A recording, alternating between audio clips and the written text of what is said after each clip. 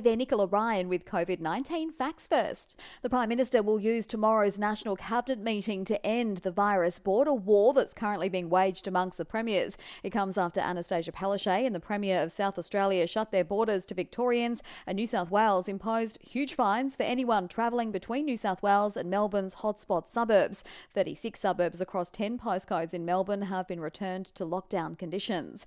Meanwhile, the World Health Organisation has warned of a long, hard road ahead as we make our way out of the COVID pandemic. There's more than 10 million cases globally, with a jump in infection rates across the world. WHO's Director General Tedros Ghebreyesus says many countries are seeing a second wave.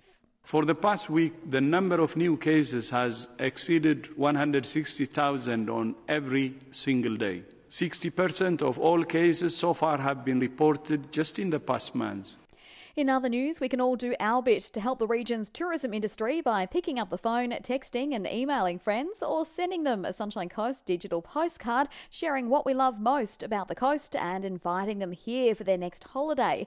That's what Visit Sunshine Coast is asking us to do, to take part in their new marketing campaign called Live, Love, Share. Love where you live, share where you love. Visit Sunshine Coast interim CEO Craig Davidson says despite COVID hitting the industry really hard, now is the time to really target interstate travellers. Whether it's the old school picking up the telephone or it's getting onto social media, get out there and use the power of people here on the Sunshine Coast.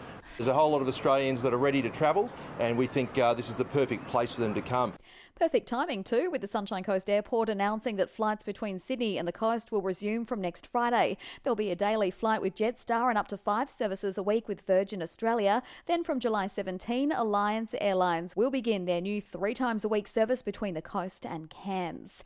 And just in, the Caloundra Music Festival won't be going ahead this year. A tough decision from organisers who say given the COVID pandemic and restrictions in place, it just wasn't practical to proceed, and the health and safety of patrons, artists, crew, volunteers and staff had to be put first.